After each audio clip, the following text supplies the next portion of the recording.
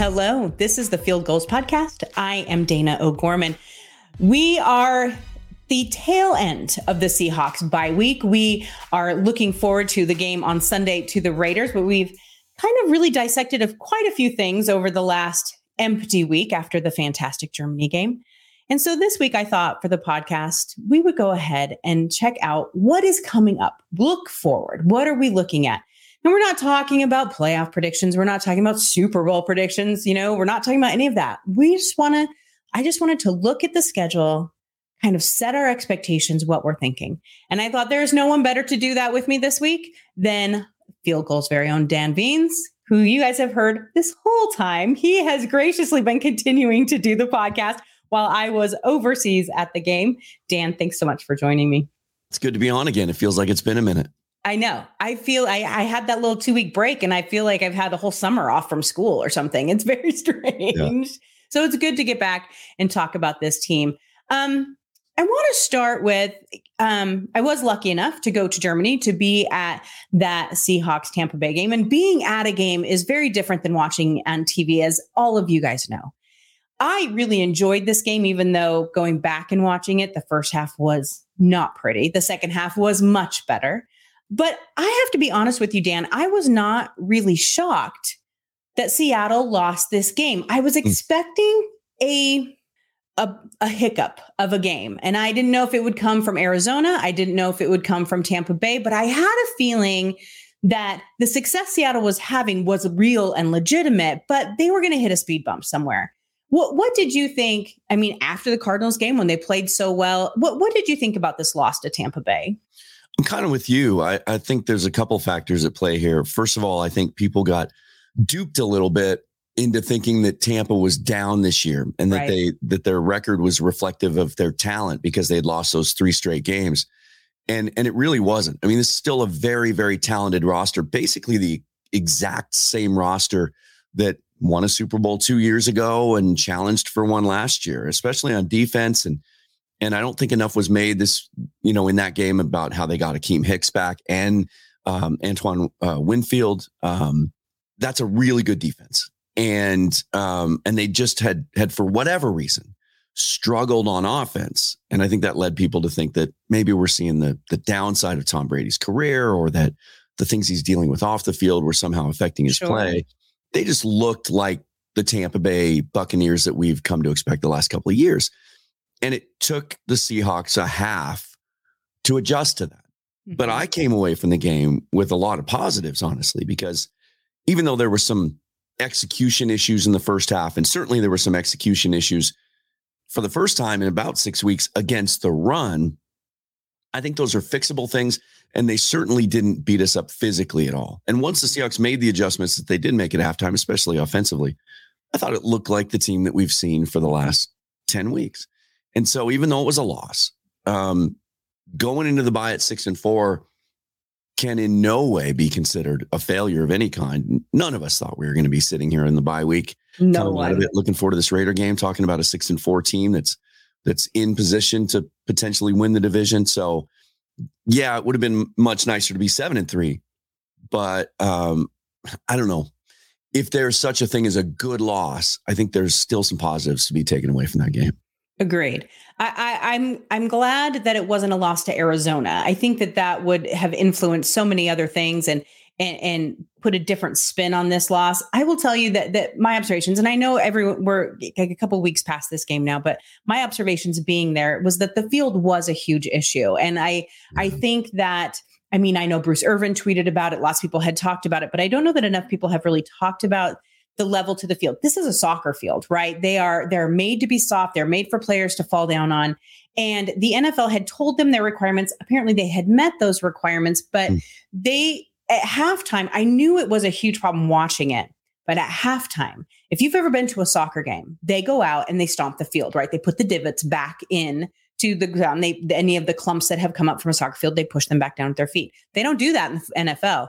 But they did that in this game. And so that's when I knew that there was something up there. Not saying that was the reason for the loss. I'm just saying it could have been an issue for why Seattle looked so slow at the beginning of the season. Yeah, I think it did mitigate our quickness, especially, and it may have affected the running game. I think Kenneth Walker's game is predicated a little bit on cutback and, for sure. and change of direction, whereas Tampa Bay was pretty successful running north and south against us. It could have been a factor. Yeah, it was interesting.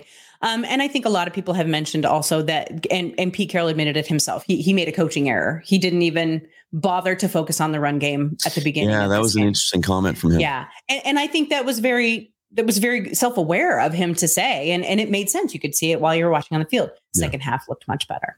All right. Well, let's go ahead. I want to look forward because, as you said, Dan, no one expected us to be 6-4, 7-3, 6-4.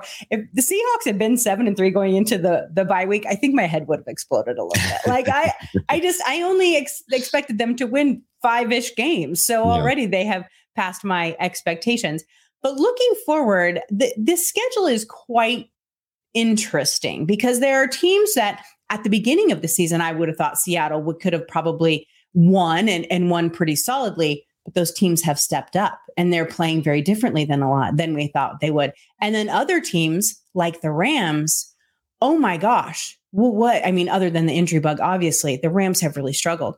Yeah. So I want to go ahead and take a look. Obviously, we're looking for the Raiders game this coming up Sunday. Once again, I had really thought the AFC West was going to be one of the best divisions in football. I thought it was going to be super competitive at the beginning of the year. Yeah, same. And it has just not fallen that way.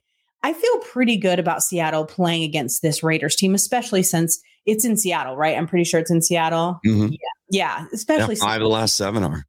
That's fantastic for us. Yeah. What are you feeling about this Raiders game? Four of the last 7. Yeah. Okay. They're at Carolina, at Rams, and at Kansas City. Okay. What are you feeling about this Raiders team? I don't know. From what I've watched, and I've watched some Raiders games, I've watched a handful of them. I'm not overly impressed with what I'm seeing. Yeah, it's interesting. They had a solid win against the Broncos in overtime on Sunday night. And so I thought, okay, now maybe they're starting to feel it a little bit. First year under Josh McDaniels and that David Carr, Devontae Adams connection is getting going. Josh Jacobs is having a good year. The Raiders have some guys that can pressure the passer up front. Maybe they're starting to feel themselves a little bit.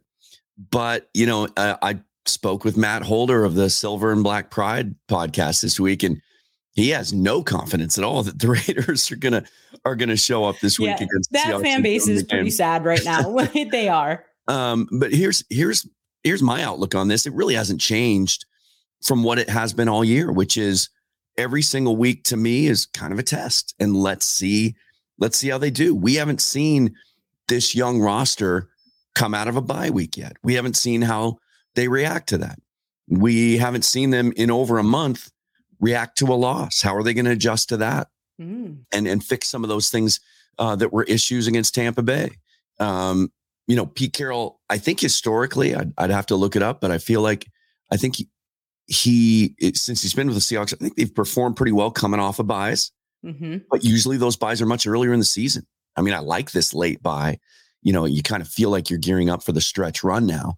But there's a lot of unknowns, and I don't think that changes week to week. And plus, the NFL is the NFL. The Raiders could be feeling good after that walk-off win in overtime against the Broncos and come in here flying high, feeling like they have nothing to lose. And they do have some talent. Oh, for sure. So we'll see. It's just another, week by week by week. It's you can look at the schedule and get sucked into the idea that, they might only be. Well, how can I put this? They might very well be favored in every game left on their schedule except the Kansas City game. I mean, that's how that schedule looks. San Francisco too, you think? I'm sorry. No. Oh, okay. Probably even at home. Well, you never know, though. And it might be close. It might be. Dan, though, here's the thing with that. Those divisional games are always ranked a little different than the other ones because of the way they play each other. And to be honest with you, what I've seen this season is we are seeing a lot of inconsistency in all football teams, right? And so you never know sometimes. Anyone who plays fantasy football knows that right. For sure. Absolutely. And even watching, I've got the game on behind me here as we record this, and Detroit drove down the field, took a 7-0 lead against the Buffalo Bills. I mean, who saw that coming? It's the reason that I opted out this year of a pool that I used to play in every week where I'd pick the games because it was it was hopeless. But yeah, San Francisco, it'll be interesting to see how Vegas views that game. Actually, they usually give 3 points to the home team. But it's, again, it's just a week by week test. And I can't wait to see how this goes. But I do feel like it would be a disappointment if they don't play well Sunday. For sure.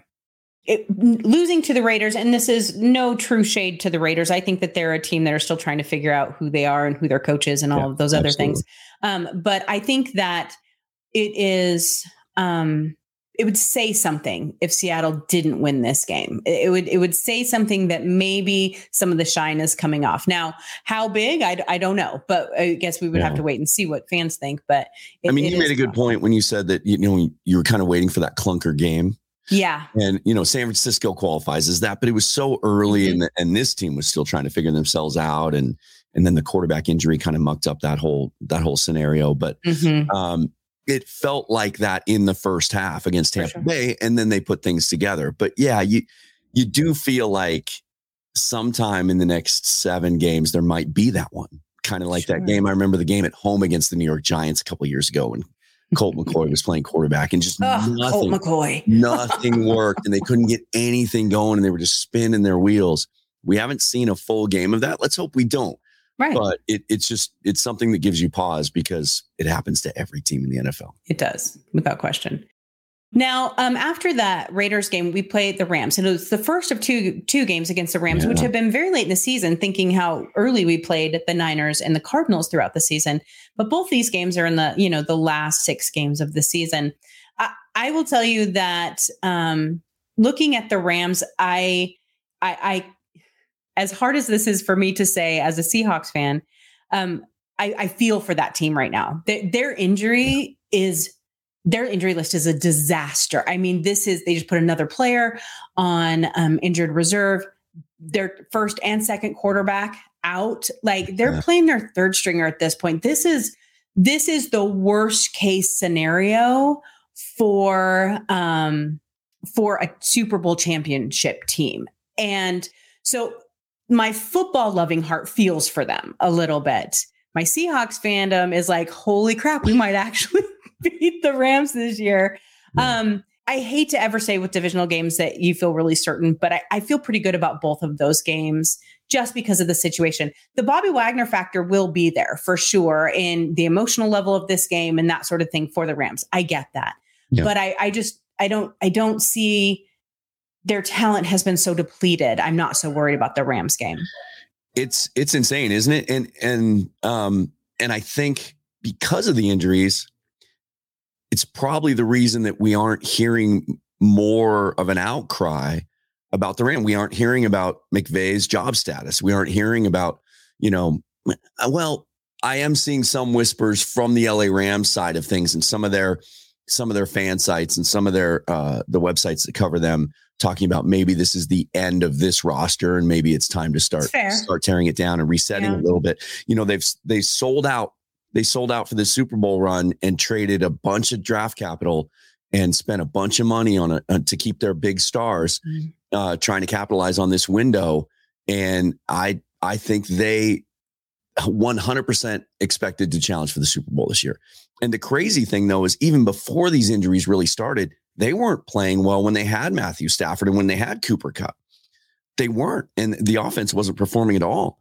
And now you don't have those guys. And as you mentioned it, like when the LA Rams are playing a quarterback or starting a quarterback that literally I've never heard of until this week. Never heard of him. Someone asked me at the hospital I work at yesterday, they're like, Dana, because they're Chiefs fans here and they're playing the Rams this week. Yeah. And they were like, Dana, who's the quarterback? I'm like, oh my gosh, I'm gonna have to look it up. I have no idea. I have no idea. Never heard of him. I think I can, every guy that just got drafted in the XFL last week, I've heard of, but I haven't heard of the guy who's going to be starting for the Rams this weekend. It's insane. And now the news that, Cooper Kupp has surgery, he's going to be out now for the season. And Stafford, that's devastating to that team. Yeah. And Stafford's issues sound like it's something that's going to maybe cause him to evaluate whether it's time for him to stop playing football. I mean, when you're talking about multiple concussions and now the neck's involved. And so, yeah, you feel you don't want to pile on because that rivalry had gotten pretty intense for a couple of years. And I'll never forget that stomping that happened at Lumen Field a few years ago, late in the season, that kind of announced that things had changed in the NFC West and the Rams were the top dog. So yeah, that's one of the things though, just from a football perspective, when you look at what's remaining on the schedule, that you have to feel pretty good about matching up against that team with where they're at. And so you look at what's left and I don't know what the magic number is, but it feels like if you get to 10 wins, you've got a shot to get into the playoffs as a wild card at minimum. And it's pretty, I don't want to use the word easy, but it's pretty reasonable to look at. That's a better word. Yeah. Nothing's easy in the NFL, but reasonable it's very reasonable. So the other teams that are left, other than we have the 2 Rams games, you have the 49ers games in Seattle, which obviously will be huge. But they play the Panthers in Seattle, and then they play the Chiefs in Kansas City on Christmas Eve. And then they have the Jets. Now, I want to talk about the Panthers and the Jets for just a minute. Yeah. The Panthers started out very differently than we thought they would. We thought maybe with the bringing in Baker Mayfield, they might have they still had Christian McCaffrey on their team at that point. You know, it was going to be, maybe they were going to be an improved team. Maybe not good, but an improved team. Then the season came on and obviously did not go any way they wanted to. They then traded away Christian McCaffrey and they were running through their quarterbacks trying to figure out who's going to work, right? They have all 3 of them. Well, this week, Sam Darnold's going to start this week. Yeah. So who knows what the Panthers are going to bring? But every once in a while, that Panthers team shows up and they make a surprise win. And that's kind of what I was leaning to when I was talking earlier about these teams playing not the way they thought that they would. The Jets is another team that is like that. Robert Saleh really had them playing well. They were really fighting well. We're going to have the 2 best defensive rookies that have come out of the draft this year playing on the field that day. Yeah, it's going to be fun. Then this week, they decided to bench Zach Wilson. Yeah. And so you feel like with both these teams, there are levels where they can play really well and maybe be really tough. And yet there's games where they can just completely fall apart too. Those 2 worry me, Dan. Those are the 2 that worry me because I don't know what to expect. And that's how the NFL works, right? It's kind of like just what we're talking about. Those are 2 teams that even though the Jets had playoff aspirations, but by the time that game rolls around, they're probably going to have nothing to play for, nothing to lose. Especially in that division. Right. And the Panthers don't have anything to lose. And those guys are playing for jobs because there's going to be a new coach and a new regime coming in. And it's you just don't know. And it'll be interesting to see how Sam Darnold plays again. And as he gets another chance now, future Seahawks backup quarterback Sam Darnold. By the way, you never know. Something to see happening at some point. But yeah, those kinds of games do worry me.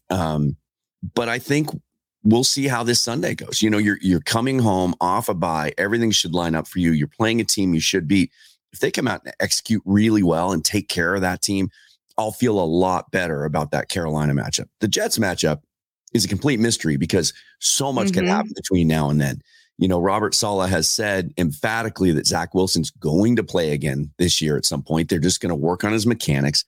That could be by then. So we could be facing, the kid again. I expect, we could be facing Joe Flacco by then. And that would worry me maybe more than the other 2 because he's a veteran and he can make plays and he can manage a game. So we'll cross that bridge when we come to it. We'll also have a much clearer picture about what that game means to Seattle by the time we get to week 17. It'll be week 17 technically, I think. Technically 18. Who knows? I know. It's so bizarre. It just falls back into what I was saying earlier, that it's a week more than any season I think I can ever remember with this team. It's just a week to week fun test, kind of a mystery. It's all gravy at this point, isn't it? It's, this is all unexpected. That is the way I look at it. I'm still just thrilled. Like I'm so happy to see the rookies playing so well and the defensive scheme coming together and Shane Waldron's offense playing. Like, it's all great. But the fan expectation has begun to change, Dan. They went into this 100%. Season. If they lose this Sunday, you're going to hear the sky is falling. Fire them all. We're firing Pete again out of nowhere. But here's the thing. We started out the season with these expectations of nothing, not having a clue. Everyone's like, oh, the Seahawks are going to get 2 wins, that sort of thing. And now we are here and all that expectations, even at 6-4, which is technically middle of the road, has just risen and they expect so much from them. What do you believe is the realistic expectation? I'm not looking for a prediction. I'm not looking that, but is this team someone that could fight for the playoffs? Looking at the rest of the NFC, which has a lot of mediocre teams. I know I said on another podcast, I shouldn't use the word mediocre, middle of the road, but you know what I'm saying. Yeah. Or do you think that we are going to get just enough wins that we can then, be in the middle of the pack for the next draft pick? Not the Broncos draft pick, which I want to thank you very much, Broncos. Right. To properly answer that question, like if you really want to dig deep into that, you'd have to look at the teams remaining on the schedule, the other teams in the NFC, look at their remaining schedules. You'd have to get real deep into it. Without that, just going based on feel, I think the Seahawks are a playoff team. I really do. I think they're one of the best 7 teams in the NFC. I think you look at every analytical measure. You look at DVOA, you look at some of the statistical measures, especially since that defensive turnaround showed up in that first Cardinal game. And I think that they match up well against any other team in the NFC. It just from a feel standpoint, from a balance standpoint, from a health standpoint, I think Seahawks are one of the healthiest teams in the NFC right now. We've been so lucky this year. Knock on every piece of wood you can find. Yeah. Knock on wood. I think D. Eskridge is the only guy that might not play Sunday, and that's not a loss. That's okay. This feels like a team that should make the playoffs. And at this point, to use your word, I expect them to. I would be mildly disappointed if they didn't make the playoffs at this point, unless it's a scenario where they play really well, they lose a couple of close games, and other teams, step up. Obviously, we're going to find out a lot on December 15th. That's going to dictate the narrative. If they can win that game, if they do well the next couple of weeks, obviously set the stage for that game and get a chance to erase that tiebreaker that the 49ers own right now. Right. The 49ers clearly, I think, are the best offense now with Christian McCaffrey and the way they're operating that. That defense has been banged up. They haven't played as well as their reputation in the last few weeks.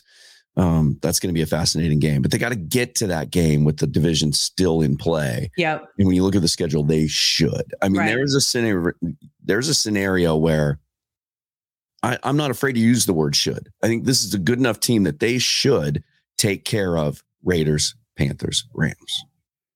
It would be, I'm trying to look. Let's see. If you look at the Niners schedule, so they play the Saints, which obviously Seattle lost against the Saints, and they have their moments too. But then they have to play the Dolphins and the Buccaneers. Yeah.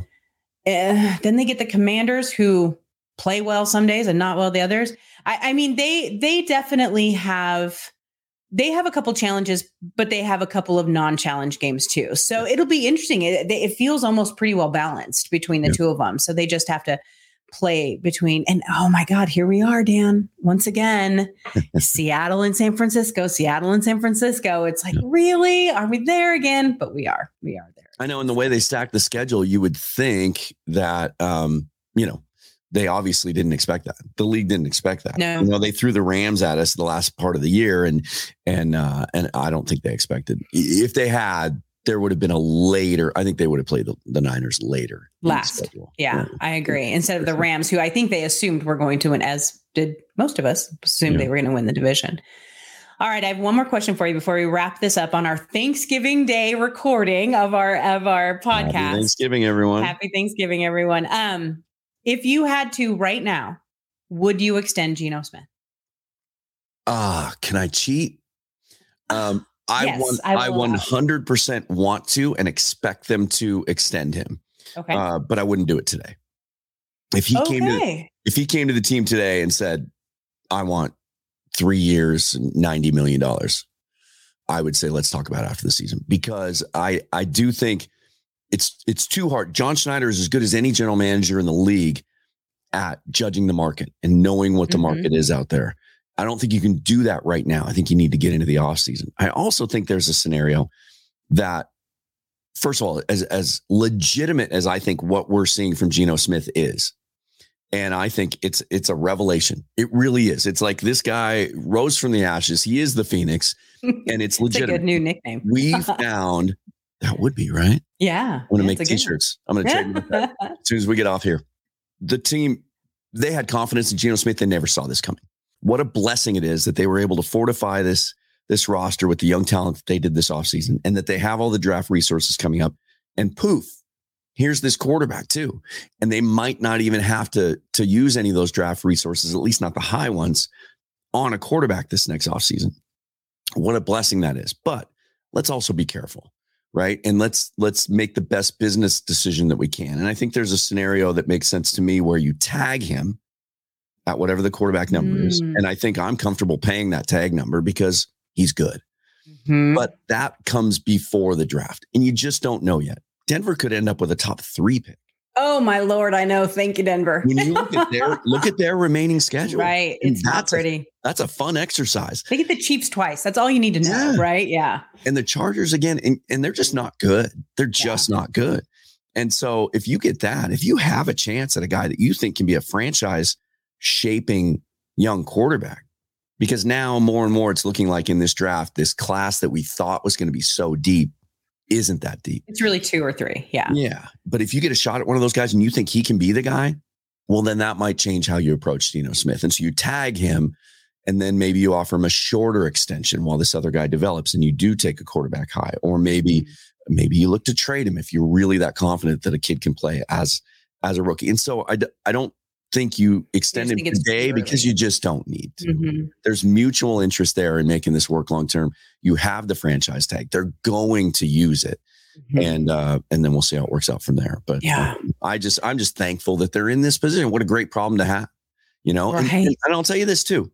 Look, he still has some things to prove over the next 7 games. We have yet to see Geno Smith with the ball in his hands, down with a couple minutes left in the game, drive the team down the field and win a football game. We haven't seen that from him yet. We've seen him put games away where they have the lead and it's within a score and he extends it. We've seen him answer when another team comes back and tightens it up. We haven't seen him come from behind and lead this team to a win yet. I'm not saying we have to see that in order for him to earn that contract, but it would certainly play into the equation, I think.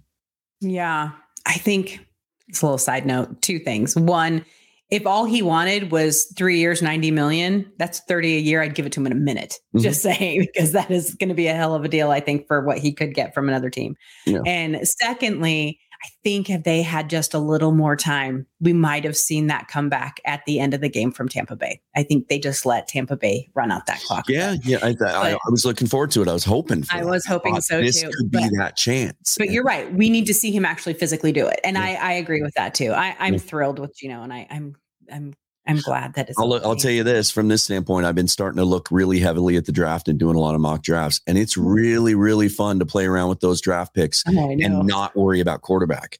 Like, you're talking about potentially. I had a lot of conversations like that. You're talking about 3 of the top 40 players in the draft right now with where Denver's pick is, and 4 of the top 70, and you can really load up in some areas and get some dynamic players. It's a lot of fun. Oh, I love that defense, Dan. I'd be all about that. That would be great. Well, thank you so much for taking time on your Thanksgiving to hang out with me and chit chat about this. We hope that all of our listeners out there are having a fantastic holiday. And we want to thank you. Of course, we are very grateful for you checking in with our podcast and hanging out with us as you do every single week. We will both be back again next week. So we hope that everyone has a great Thanksgiving, and we hope that we beat the Raiders. Thanks, everybody. Bye-bye.